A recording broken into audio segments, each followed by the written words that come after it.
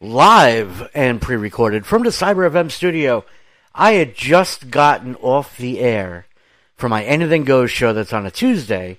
I'm rearranging my entire lifestyle because the guy from Blighty is in Australia, and now we have to talk about, again, Luxembourg, right? We had this whole Luxemburgers and Luxembourgies, and, at this point, the next question is going to be, what do we refer to, if we're referring to Luxembourg so often, right? We got tokens, 2 tokens, Tokeny.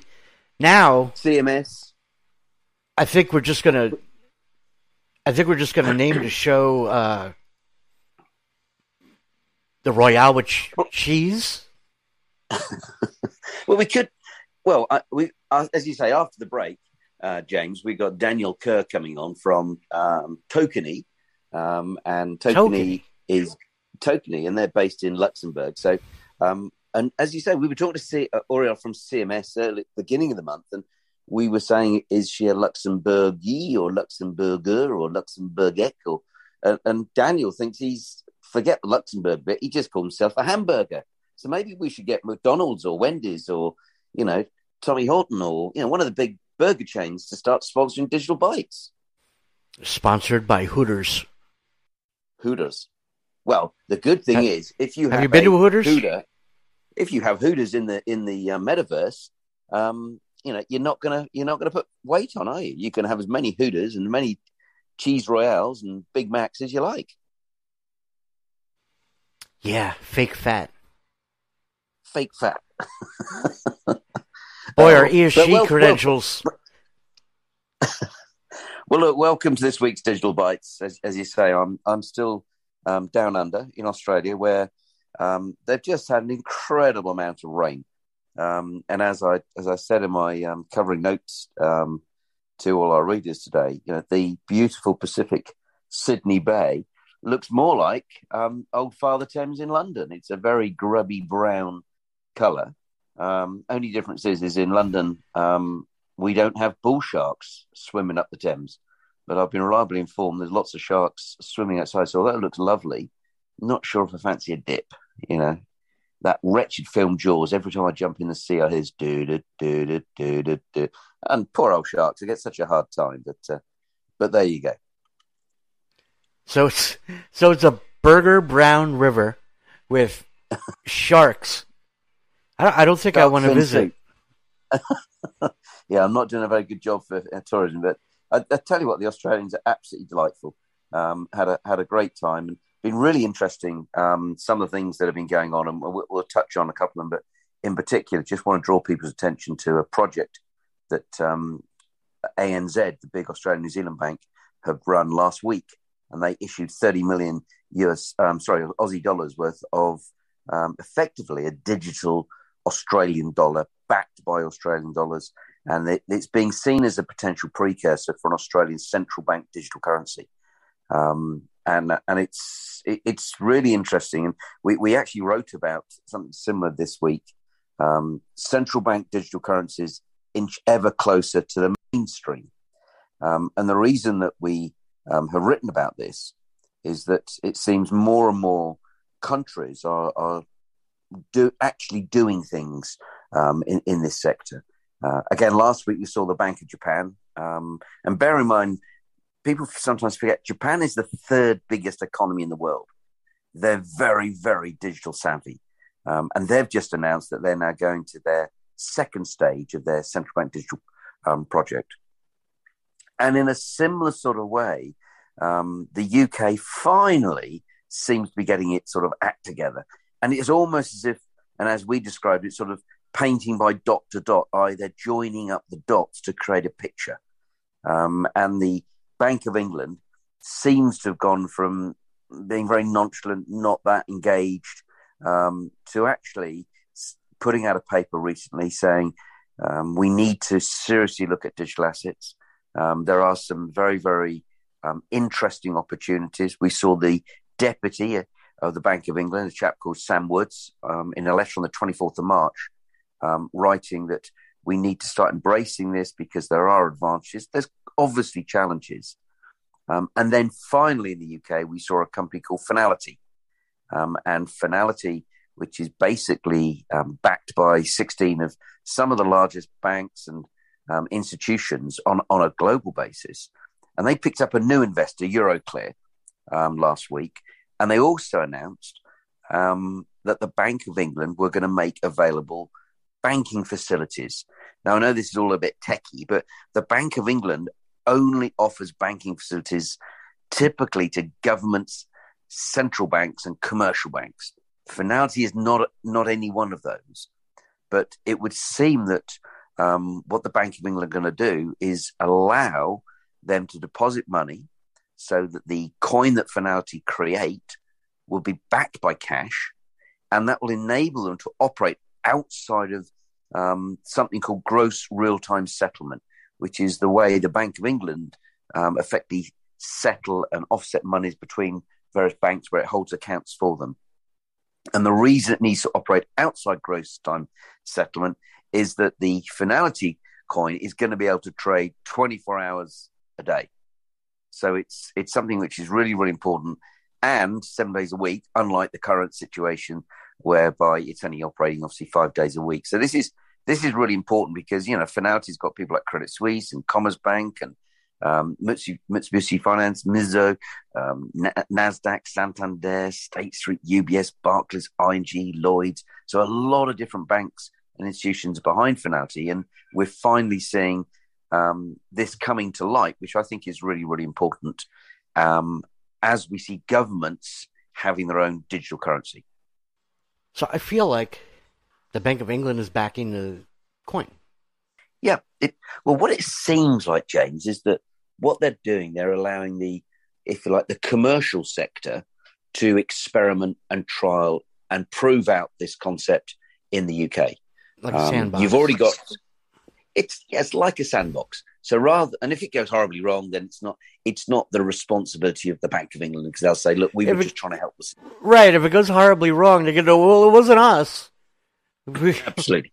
But if it goes horribly right, they'll say, well, of course it was a good idea. And that's why we put out a paper. That's why our deputy governor has been talking about it. That's why we've been helping this company, Finality. So you can see all the reasons why this makes sense for them, because they're getting a lot of pressure, certainly here in the UK, to say, look, if we don't do something about this, then potentially the UK is going to be left behind without a doubt.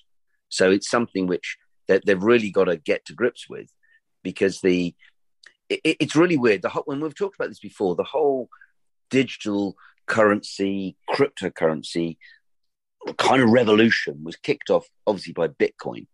And it was seen as a way of getting around the banks and the institutions and not having to rely on these entities.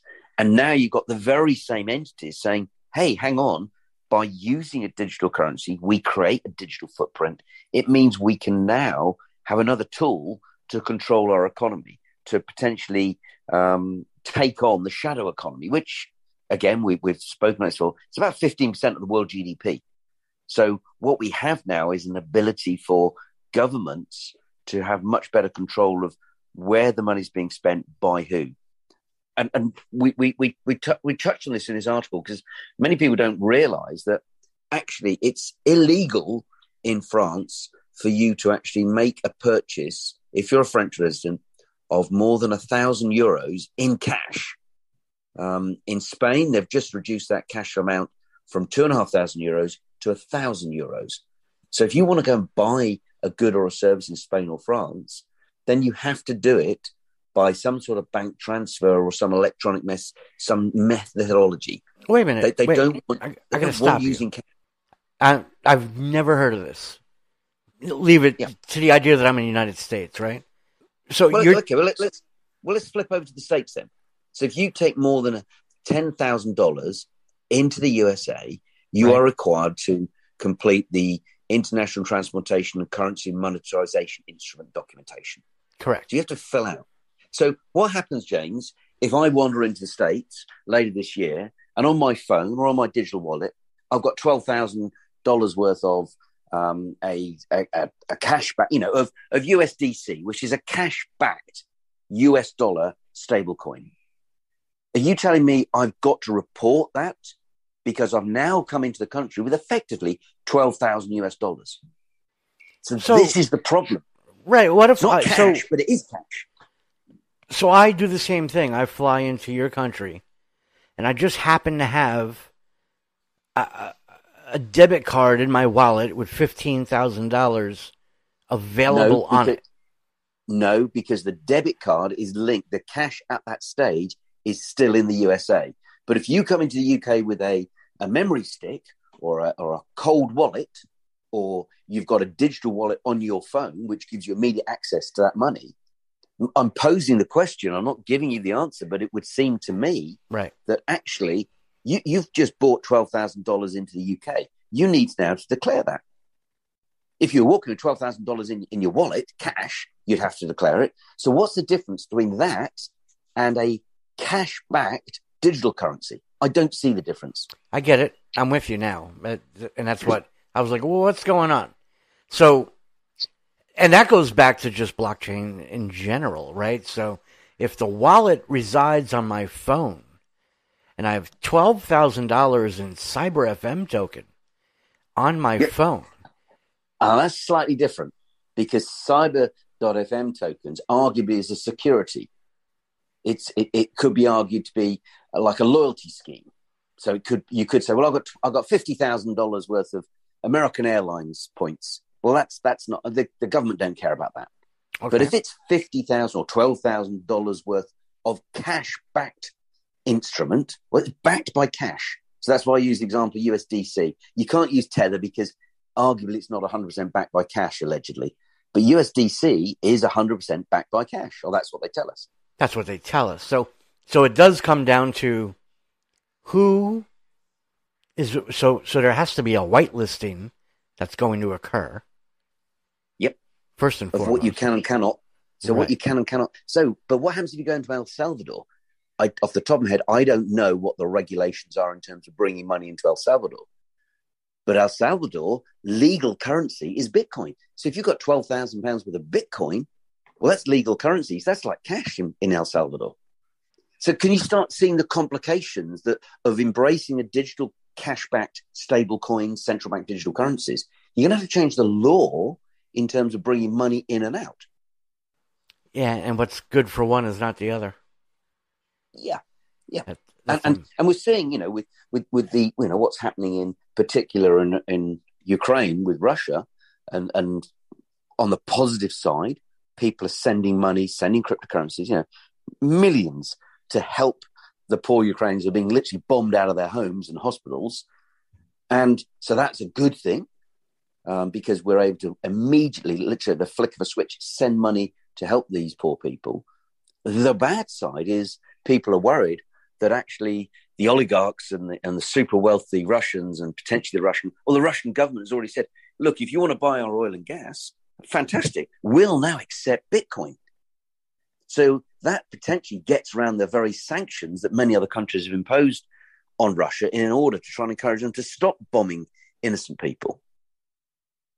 So you can see it's again, as we've talked before, one person's freedom fighter is another person's terrorist.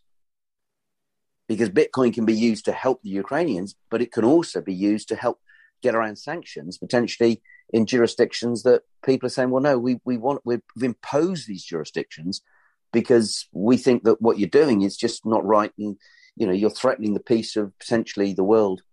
And that's not what we want. So it's not binary. It's not, it's good, it's bad. You can make an argument both ways. And I think that's the challenge of this whole decentralized technology that we're increasingly seeing. And the concern has to be, unfortunately, at a macro level, we're seeing a decline in democracy worldwide. There's more and more dictators. There's more and more despots who are saying, I'm going to do it this way. I don't care about the democracy and what the people want. This is what I think is good for the people. Now, those undemocratic jurisdictions, I should imagine they're not going to be very keen on a decentralized, highly transparent way of moving money around. Because if it's transparent, people can see, in a nanosecond or in 10 years' time where that money was moved from and to. And if it's decentralized, they can't control it and say, oh, we're going to impose foreign currency restrictions, or we're not going to let you do this, we're not going to let you do that, because they're losing control. So unfortunately, you can see why there'll be quite a lot of pushback from decentralization, which is a key tenet of digital assets, and it's one of the key benefits that blockchain technology has brought to society, arguably. Yeah, and it's going to be interesting when that one country that and I'm not saying it's one, but I'm saying there is always that one country that you think is like paradise, and all of a sudden they're going to do that 180 and go, ooh, well, what do you mean transparency? But it's also very interesting how, again, if you read the letter from the central bank in the UK, the Bank of England, if you read some of the stuff that's coming out of the US, look at what's happening in the European Union when they're talking about, and it's funny, they don't seem to like mention the word very often, blockchain. They like talking about decentralized ledger technology. But whether you use DLT or whether you use the word blockchain, in essence, what both of them provide and the core benefit of the technology is transparency. And with that transparency comes trust. And trust is a pretty rare commodity, when you start dealing with anything, outside your family and very close friends. Right. Corporates basically don't like being totally transparent and open because they've usually got a hidden agenda. Whether it be, the products they sell or the services, it may be better for the company than it is for, maybe some of the consumers. And you look at sort of, armaments and look at drugs and look at, the tobacco trade and the alcohol trade and look at the, we're talking about earlier on at the beginning of the show about, the likes of Wendy's and McDonald's and Burger King. And, they produce some great stuff, but we all know that if all you did was ever just eat, fries and burgers, it's not going to be great for your waistline and therefore your health. So there's that real dilemma. We want to advertise and promote you to use our products and services, but actually it should be in moderation. And whether that's cookie bars or fizzy drinks or whatever it may well be. But by having transparency, and I know you're working on a project at the moment, James, which, to do with space. And as we're saying, well, with that particular project, the transparency, at one level, it's great. You're going to send a rocket up into the sky. You're going to maybe have a satellite which will tell you, where there's flooding or what the weather's going to be or the traffic. There's loads of uses for these satellites. And, there's thousands a year being sent up. And that all sounds really good. But what's the carbon footprint? How many tons of CO2 when you blast that rocket up into the sky, or to physically make and use all those rare commodities to make these very sensitive sort of instruments. And so that whole ESG, environmental, social, corporate governance, it's becoming a really, really important part of investing. When investors say, well, okay, well, I'll put money into that mutual fund or I'll put money into that individual company, but what are your ESG credentials? And again, the way that's related back to blockchain is quite simply, if you actually have your credentials, you have your system and your procedures on a blockchain, then you can very, very easily, on a permission basis, you can show your staff, you can show your suppliers, you can show your potential investors. And then they have the information to say, no, you're not particularly ESG, or you're more ESG compliant than another one. You may be a little bit more expensive, but actually we're going to go with the more sustainable, more eco-friendly manufacturer than the one that's just saying, oh, we'll just dump a whole load of materials in the, in the brown Sydney Sea as I'm looking out the hotel window. Right, the brown river. But I'm sure they haven't been doing that. But even here, the reason it's brown is because it's all the storm drainage and it's just flushed all the streets and come down all the rivers and, all that sort of stuff. There's very little they can do about it, but nevertheless, in an ideal world, you wouldn't be sending sort of, rainwater in the streets to flush the way through. So we do digress a little bit, but as I say, in the article, looking at central bank digital currencies, we've seen massive adoption. We're talking about, there was a report saying for remittance of cash, i.e. moving money from one country to another, they reckon it could be cutting the cost of remittance by 93%. And that's why in Africa this year we've seen an over 2,000% increase in the usage of digital assets because people are saying, well, no, I want to move money around, but I'm not going to use the banks. It's so much cheaper to use a digital currency.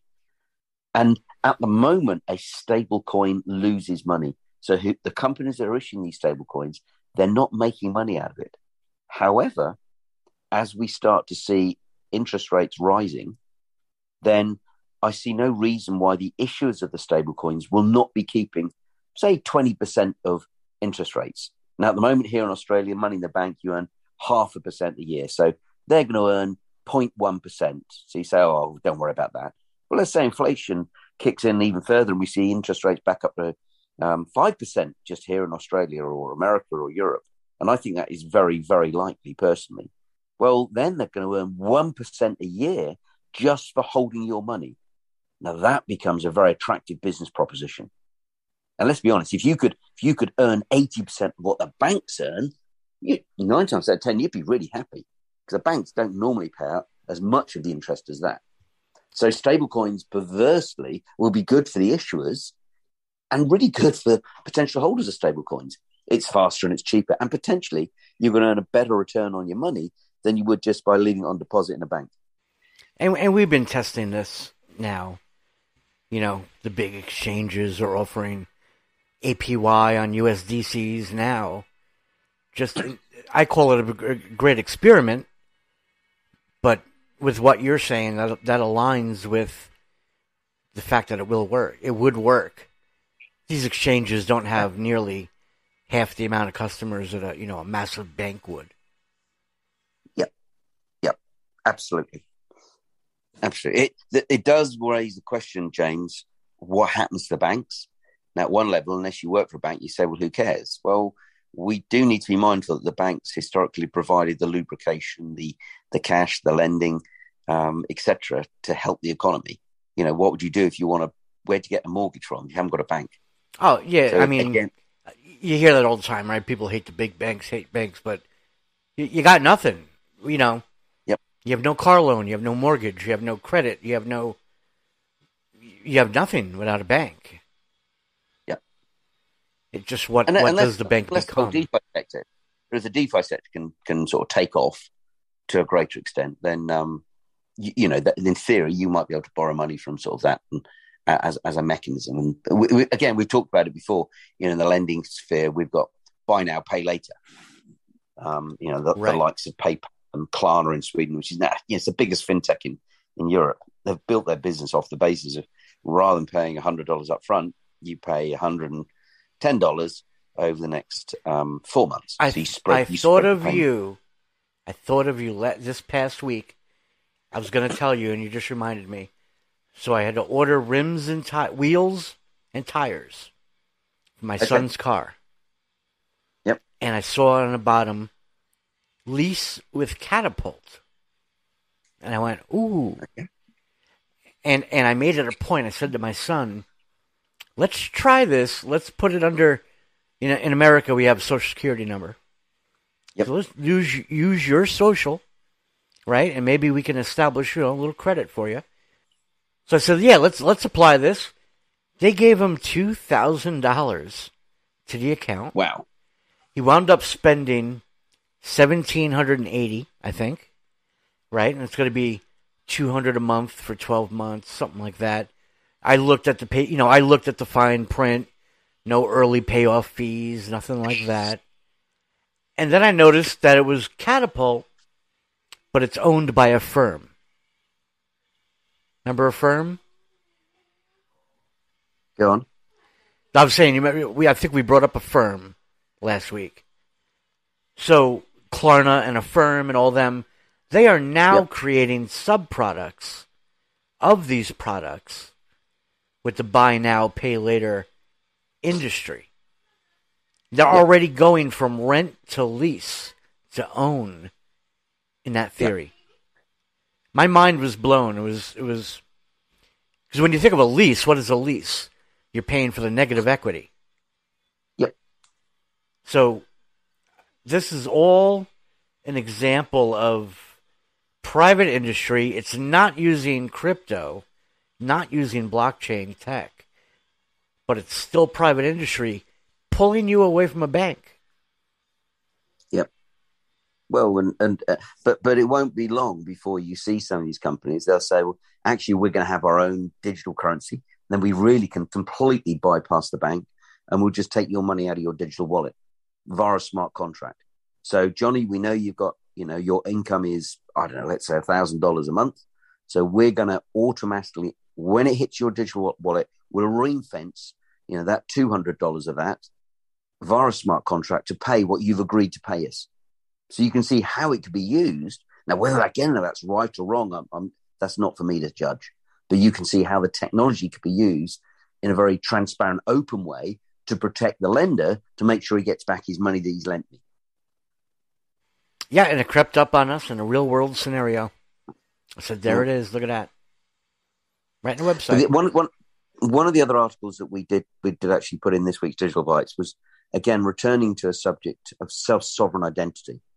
And the only thing that I want to really touch on is because it is very much relating to, again, your data, your information, and particularly when it comes to travel and when it comes to banking. And that is, if you've got control of your data, if you've got self-sovereign, i.e. you control your information, you can see how that is going to be quite a significant thing for you personally, rather than you just giving your data to the bank or to the Facebook, Apple, Netflix, Google, et cetera, that have built multi-trillion-dollar businesses off the back of your information.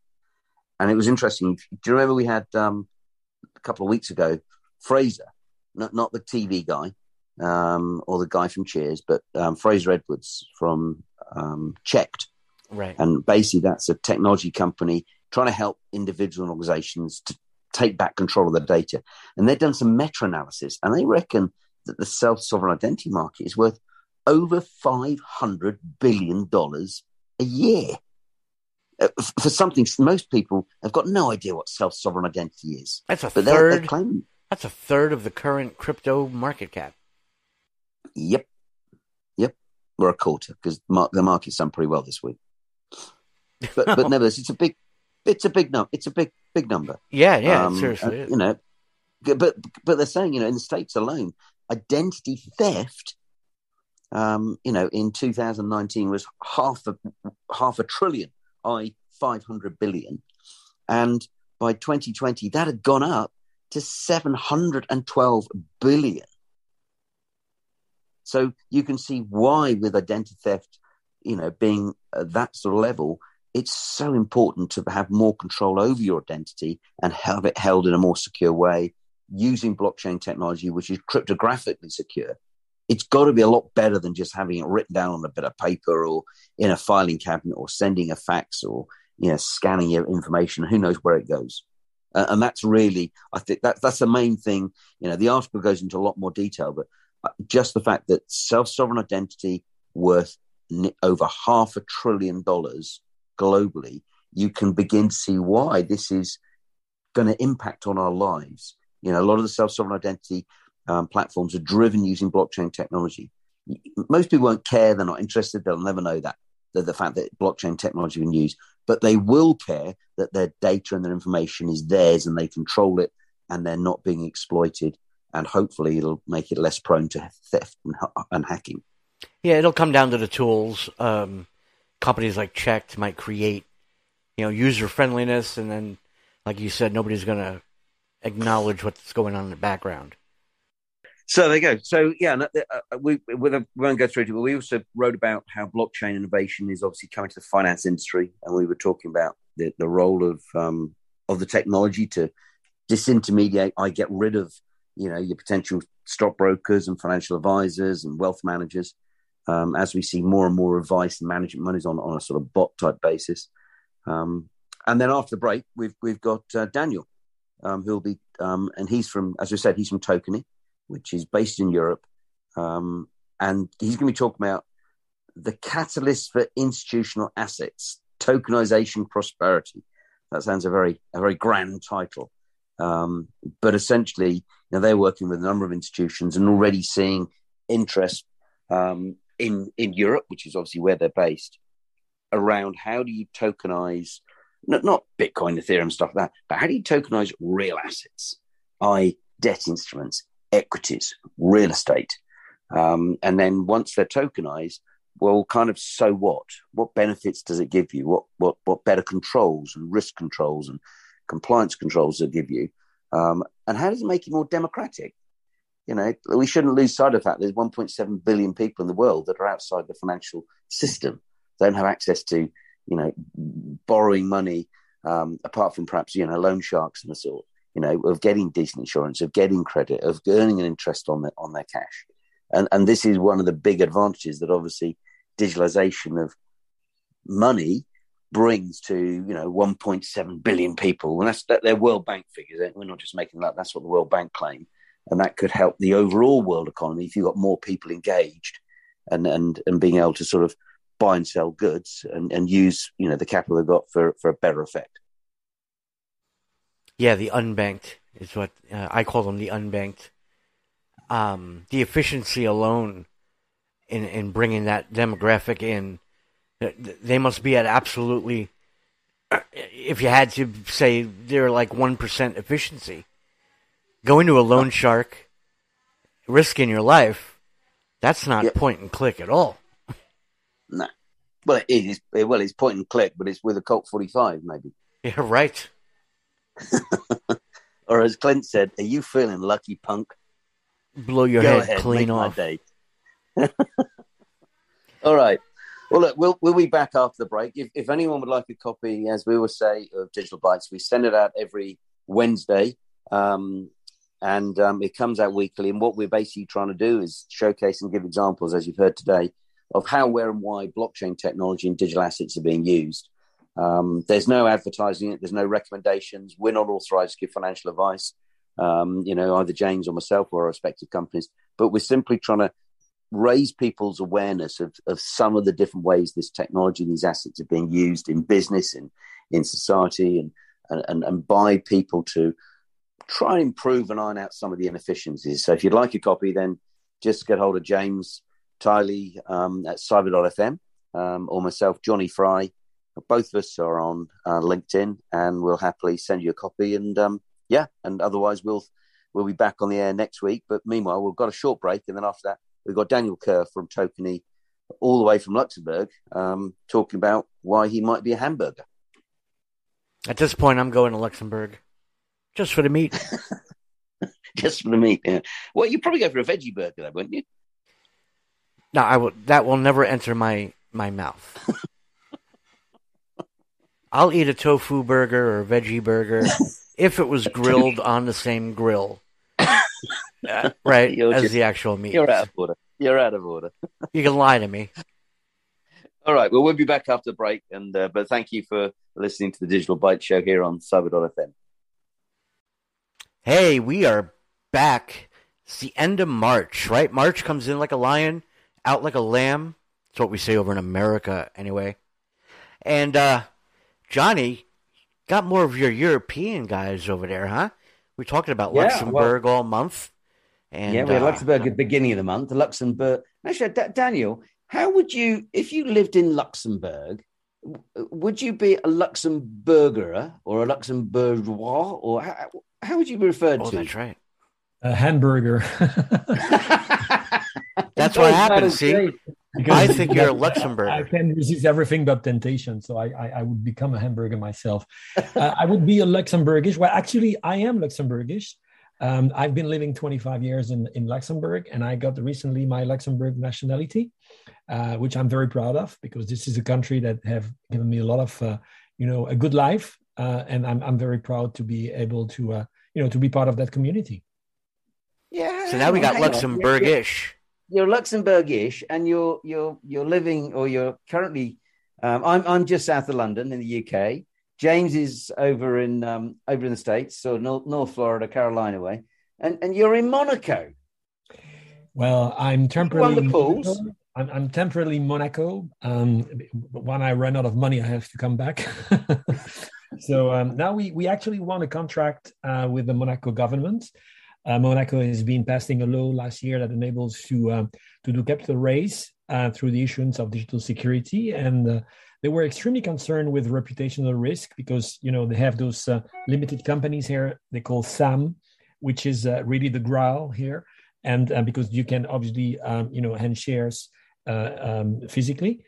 And they were really concerned that by representing them with tokens, that they would end up in the hands of people that would not be welcome in Monaco.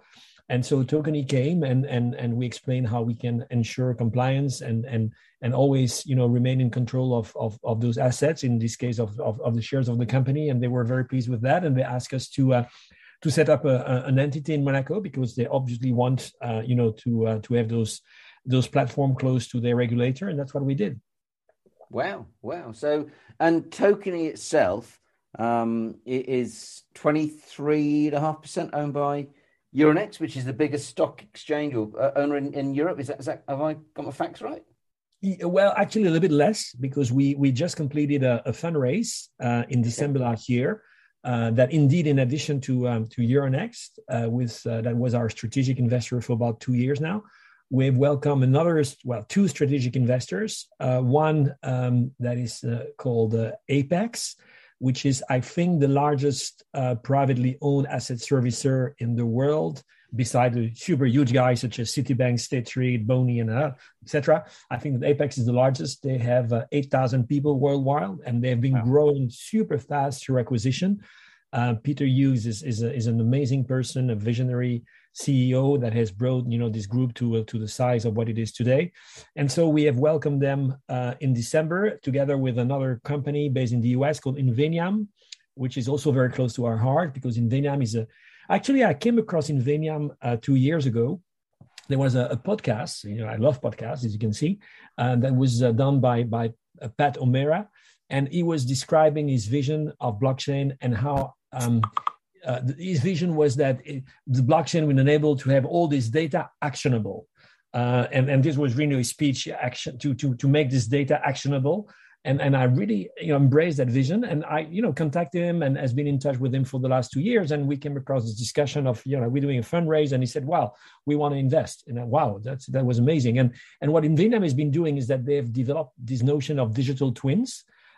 First starting with real estate assets. And what they do is they collect data, as much as data as possible, so big data, and through AI, they're able to do real-time pricing of real estate assets. And as you can see, as the vision of Tokeny through the relationship with Euronext is to start building secondary trading platform for private assets. What you miss basically with private assets is pricing, because if you don't have a pricing, what is the value that you trade on, right? So combining the technology of Tokeny to support secondary trading for private assets with Inveniam technology that enables us to have real-time pricing, you start to have something that is extremely exciting. Okay, so you've written an article this week, and thank you very much for doing so. Talking about the catalyst for institutional asset tokenization prosperity. What are you saying? Are you saying that there is a catalyst, or this will be the catalyst for institutions to get involved? I'm interested because I found the article fascinating, but I was intrigued by the title. Well, I could have called it as well the Kodak syndrome, where it's like, the race is started, and I saw so many people that don't even have their shoes on, right? So it is clear now to everyone that the blockchain is going to bring this amazing opportunity. I like this. There was a guy that told me that, when you look at infrastructure and finance, you have all these technology changes and you have an infrastructure that is 30, 50 years old, right? And when you need to upgrade those infrastructure, one guy told me, it's like changing, a car that is 200 miles an hour on a highway and you try to change its engine. It doesn't work, right? You cannot stop a car, change the engine and say, guys, I'm going to stop my service, come back in 2 years. That doesn't work, right? So blockchain is offering that opportunity to move all those assets on a common infrastructure and benefit from an infrastructure where you can transfer value. Well, all the benefits that blockchain deliver. And we really see that as a major upgrade from a technology perspective for all those financial institutions. So obviously, if all are going onto that new infrastructure, you don't want to be the last one. Right. Oops, I think that there is a phone is ringing. That's okay. It's probably the wife saying, "Can you get some milk on your way home?" Johnny's a pretty important guy. It's my bank calling me. What are you saying? Get off the air! Get off the air! It's Prince Rainier saying we're going to kick you out. We didn't realize you were a Luxembourg or a Hamburger. Well, it's funny because I was talking about Inveniam, and this is my buddy from Inveniam calling me. Probably Zero was ringing or something like that. So coming back to the article, yes, I think that there's a this massive opportunity that is now taking place for financial institutions to upgrade their IT infrastructure and move to a one that is shared across all entities, and this is happening now. I think that we've seen a lot of proof of concept discussion last year. People were probably setting aside some budget to decide what they're going to do with it this year, and now suddenly all those large financial institutions are starting to move the assets on the blockchain and not as POC anymore, but in real production environments. So this is for me what is a game changer this year is that this is real production environment that we are talking about now and not testing environments.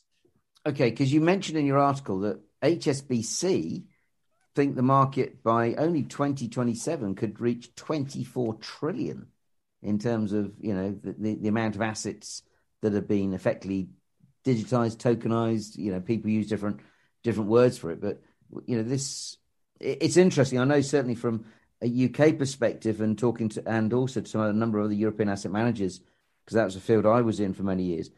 A lot of them have said to me, I don't want to be the first, but we want to be a very, very close second. So as you said, there's been a lot of work going on behind the scenes, and you just need one or two players to suddenly break and say, look, we're actually doing it. And again, I know in your article, you talked about Luxembourg have just recently emitted some security tokens. And early this month, we were talking to Aurélia Vimont from CMS, who I think because you've done some work on Blockhome, hadn't you? Which was a digitization of some real estate. So there's actually things happening rather than just people talking about it. Yeah, no, absolutely. And of course, we started Tokeny 4 years ago, and our bread and butter was to work with single issuer, multiple issuer, digital marketplaces is the one you refer to, Blockhome and others, Black Manta. We've been servicing those customers for quite a number of years now. And we really see, two opportunity that we have addressed during those last years. One is coming from those people that have expertise in certain verticals like real estate, and I want to disrupt a market that they understand very well through the use of digital solution, including blockchain base. And then you have those financial institutions that obviously see this financial ecosystem as a huge playground, and they have assets that they need to send to transfer. And for the moment, they were, doing that through the use of, third-party trusted agent, being, transfer agents, CSD, central security depositories, cash correspondent, et cetera, et cetera. And now you have this common infrastructure that obviously make all those roles in a way obsolete. So, but the reality is that, and you can make the analogy with emails, right? It's like, if everyone is sending email, why the hell would you still communicate with your client by sending it, registered courier, right? In a traditional way? That doesn't work. So that you would exclude yourself from the benefit of being in a digital world. So that's why I think that I don't see any financial institution, staying outside of that environment. So the figures that those, market analysts are projecting is simply the ramping up the transition to that technology. But at the end of the day, everything will be dematerialized on the blockchain. It's simply more cost efficient. And we know that if finance can save a couple of bips, they will, because this is how it works, right? So, I don't think that it will leave a choice to the other. They will have to migrate because, as I said earlier, it's not about tokenization anymore. It's about, dematerializing assets on an infrastructure that is far more cost efficient. And in your article, you pointed to something called Roland Berger's study, and that they were highlighting the fact that tokenized equity could actually reduce trading costs by 4.6 billion by only 2030. So that's just one asset class. And, you think, wow, that, you've got on top of that, you've got debt, you got that huge thing called derivatives. And we know ISDA in the process of updating their master agreements on that. So we could see another big push from that. And DTCC meant to be Q2 2022 coming out with their possible solution. But I'm intrigued.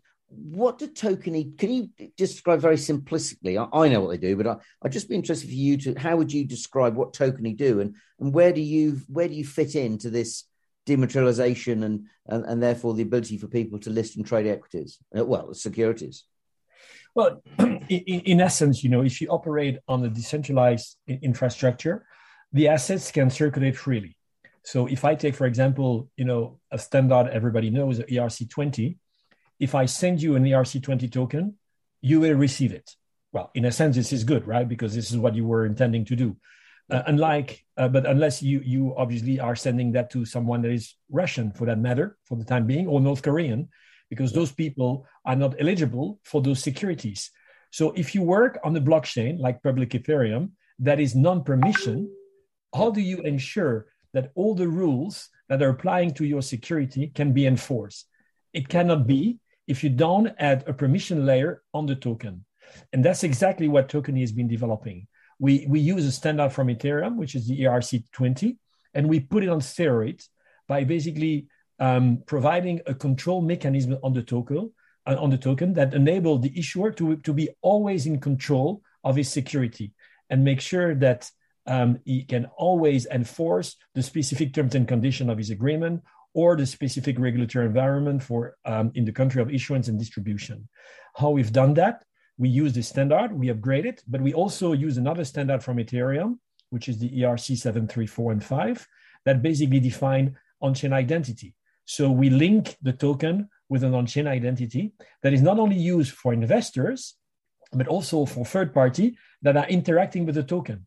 For instance, we were talking about this, current infrastructure where you have, for instance, a custodian that are supposed to, in the past, they were supposed to keep the assets in the vault. That was their role, right? We all know now that they are not in the vault anymore. And in the future, they will all be on the blockchain. So they will not keep the assets per se, but they will guarantee either the integrity of the asset. So if you lose your private key, they should be the one guaranteeing that you can access it. But more importantly, we see that they will also be the one ensuring the consistency with regards to how you access those assets. For instance, if you have a legal entity or a company where you have two people that have authorized signature and you need combined signature in order to transfer an asset, if you use a MetaMask, which you can do, by the way, you can use your MetaMask to and get rid of the custodian. But if you use your MetaMask, you can only yourself sign the transaction, and that's it. Once you sign it, then the transaction get executed. How do you enforce this four eyes principle that you see in all large entities or in most common entities, right? So therefore, you need solution that will enable to enforce those rules and policy. And this is what a custodian will do in the future. They will not keep the assets anymore in the vault, but they will ensure that the internal policy are fully respected on how do you engage with those assets. So, of course, that means also that the business model of those custodian will change. As you don't keep the asset in your vault anymore, it will be hard to justify that you continue charging asset under management fee on the value of those assets. So that will have major impact for them. But, if you look at the market, just on that then, Danny, do you think they'll go, instead of charging, 5-10 basis points, point not 5, 0.1 to look after the assets, be the custodian? Do you think that they will charge on a like trustees do, on a transaction basis? So if the asset doesn't get moved for 10 years, there's no fee. But when the asset does get moved, then there is a fee. Is that what you think will happen? Well, I don't want to project on the what will be the business model for those guys. I think that they are actively looking into that and see what is reasonable. One thing is for sure is there is a reason for them now stepping into this business, because the further they push those new business models to be implemented, the longer they will be capable of preserving their current revenue, right? Because at the end of the day, you have the two extreme. One is continue charging like it is now for whatever reasons, but for no reasons, because as I said, you don't keep the assets anymore. And the other extreme is you use MetaMask, you do self-custody, and you have no cost anymore, right? Yeah. So probably the through is in between those extreme. But as I said, the role will change, but there will still be a need to have that trusted party that will provide a service to the investor. Yeah. Well, and one thing is for certain, if the regulator sees that asset managers and regulated companies can do things for better value, because ultimately one of the things they're looking for is to treat customers fairly. And if they're saying, well, you can have your analog paper-based systems and it's going to cost more as opposed to this digital solution, which costs less, they could well find that the regulators give them a little bit of pressure to move to a system whereby, the client gets better value. But interesting how that plays out. It is clear, Jonny, that blockchain will enable investors and issuer to be more in control.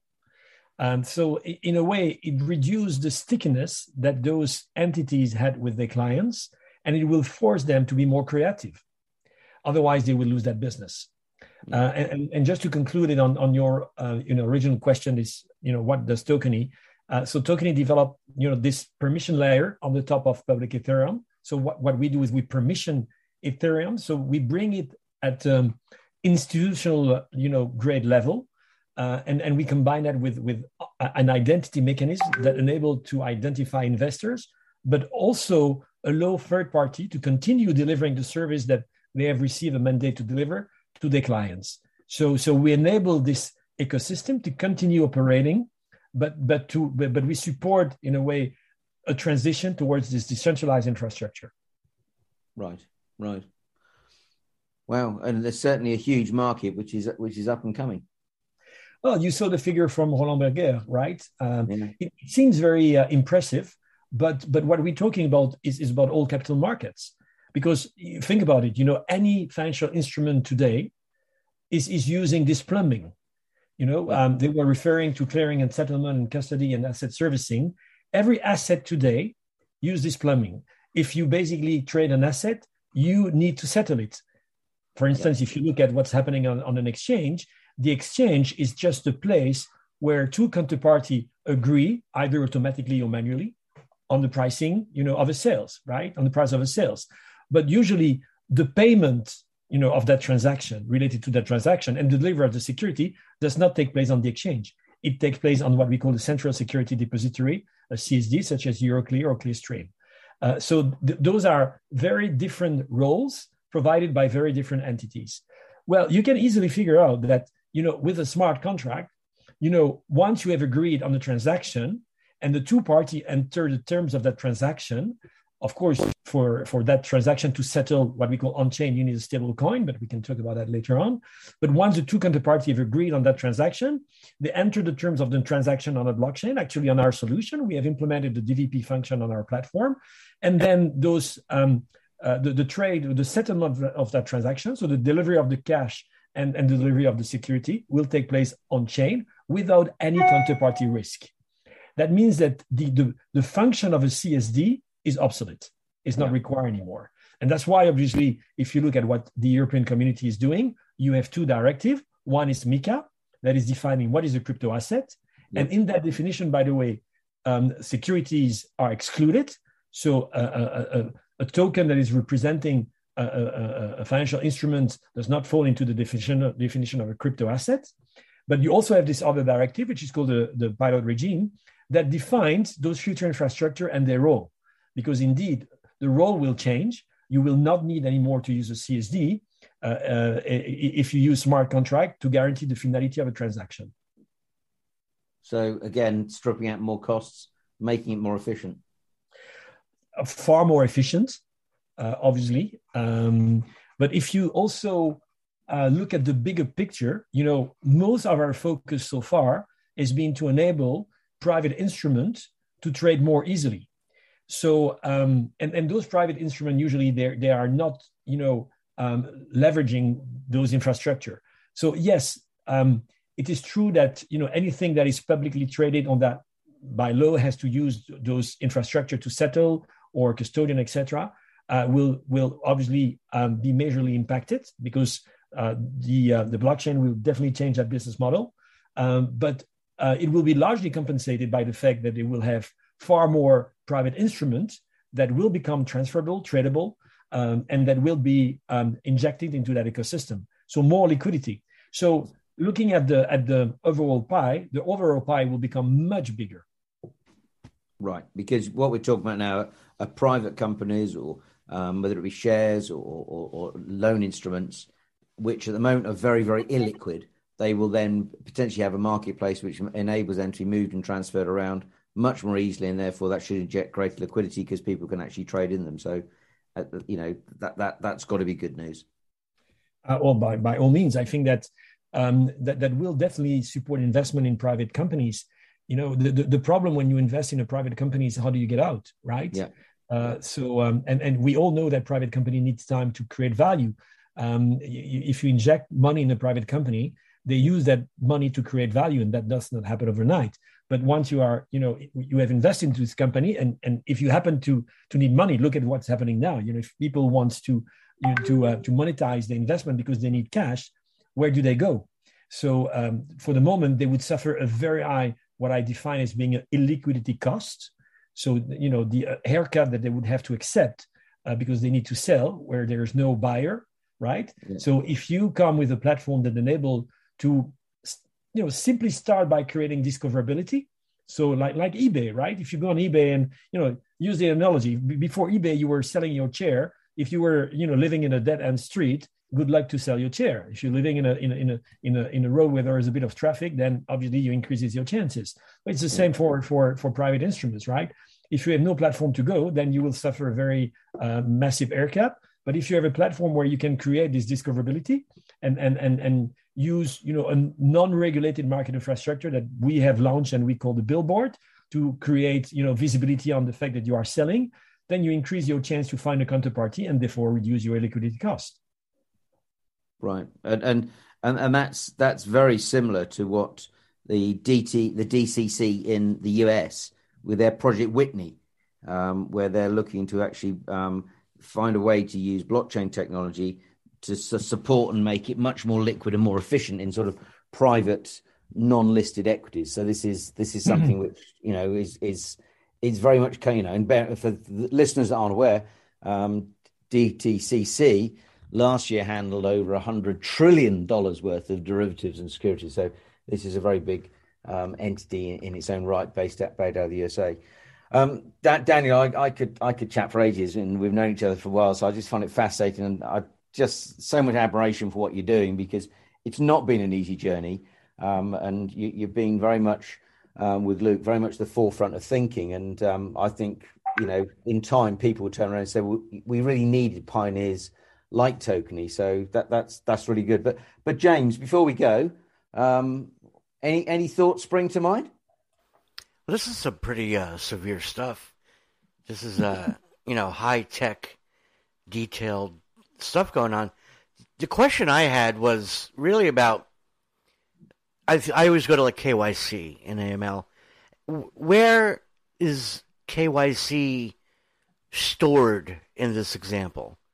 I was having trouble finding that. Yeah, well, actually, and that's probably where there's a lot of confusion when people are referring to public blockchain. People have the impression that the information is public, available to everyone. That's not true. So the principle of an on-chain ID is that when you do a KYC, of course, you are submitting information to a KYC agent to validate your document, right?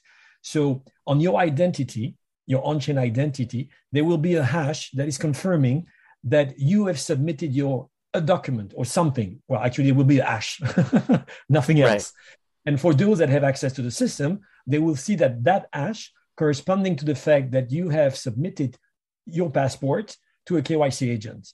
And the KYC agent will add what we call a claim on that hash to say, in my capacity of KYC agent, I have validated the passport of Daniel, and I'm putting my claim on it to say that it's checked, right? So what you will have on the blockchain is two hashes.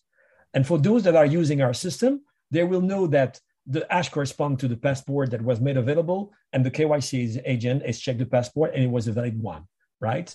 And based on the document that you are forwarding, you will have a KYC check, because obviously KYC is not only about submitting a passport. There are numbers of documents that you have to provide for you to be KYC checked. Once you have that check on your identity, you will become eligible, well, for security, because this is how it works, right? If you want to invest into a security, you need to be eligible, so you need to do KYC check. All our identity that are using basically Tokeny solution must carry that KYC claim on their identity to invest into a security or receive a security from a transfer. Otherwise, it doesn't work.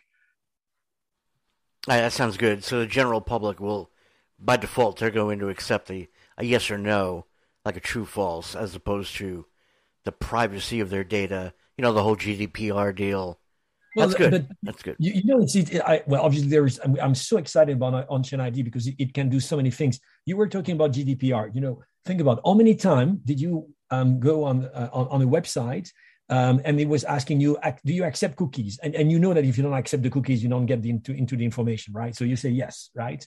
So if you link that with on-chain ID, for example, you could have a list of claims for every website where you have accepted to share your data. As simple as that. And at the time of deciding whether you want to revoke that access or not, you just go on your on-check ID, you see all the data you have been basically providing access, and you revoke those access, and that's it, done, right? Try to figure out today to which company you have provided them, access to your data and by allowing those cookies. This is just one example of what we can do with on-chain identity. And the on-chain identity, by the way, once we created it, the smart contract ownership is given to the investor. So it is on-chain smart contract identity. He's in full control, so he can decide who accesses the information on his identity, who reads, who view. So you are always in full control. So our ultimate goal is that to address the problem of KYC, we need to make people responsible for their data. So if you are always making sure that your passport is up to date, and by the way, there is a temporality element on-chain ID. So if your passport get obsolete, the claims get revoked. But if you're always making sure that your data is up to date and you appoint a KYC agent to validate that the data is always up to date and that you have your proper claim on your ID, there is no KYC issue anymore, right? It's by making people responsible of their own information and then that third party can trust that you solve the KYC problem. Wow. There you go, James. Good, isn't it? I got it. All right, but Daniel, thank you very much again for the article and coming on. Been really fascinating, and generally, I know you've got a few plans which are not in the public domain at the moment, but you've got plans coming for the rest of the year. So we'll get you back perhaps later in the summer, and you can give us an update on how things are actually going and happening. Because you said there's been a lot of work going on behind the scenes, and they'll start coming to fruition over the next few months. So exciting times ahead. Exciting times. So James, that's another week, as you say. The month of March came in with a roar, and well, I'm not sure if it's going out with a lamb, but certainly spring is in the air. Certainly is here in the UK. So sunnier times ahead, hopefully. Yeah, well, tomorrow it'll be April Fool's, right? I'll play a joke. Yeah, I must make sure I don't pick the phone up in case you call me. The Cyber FM website will be all video and no audio for April Fool's. Well, you certainly got your video coming, so that's really good news. That's all right, true. James. Well, thank you once again for the show, and we'll be back on next week when I'll be actually back from Australia, so from down under, and I'll try not to smuggle a kangaroo back in via Heathrow. That could be a heck of a thing. Imagine what have you got in your bag? So kangaroo. But there you go. All right, James, thank you. And Daniel, thank you once again for coming on the show. My pleasure. Thank you very much, guys. Have a great weekend. Take care.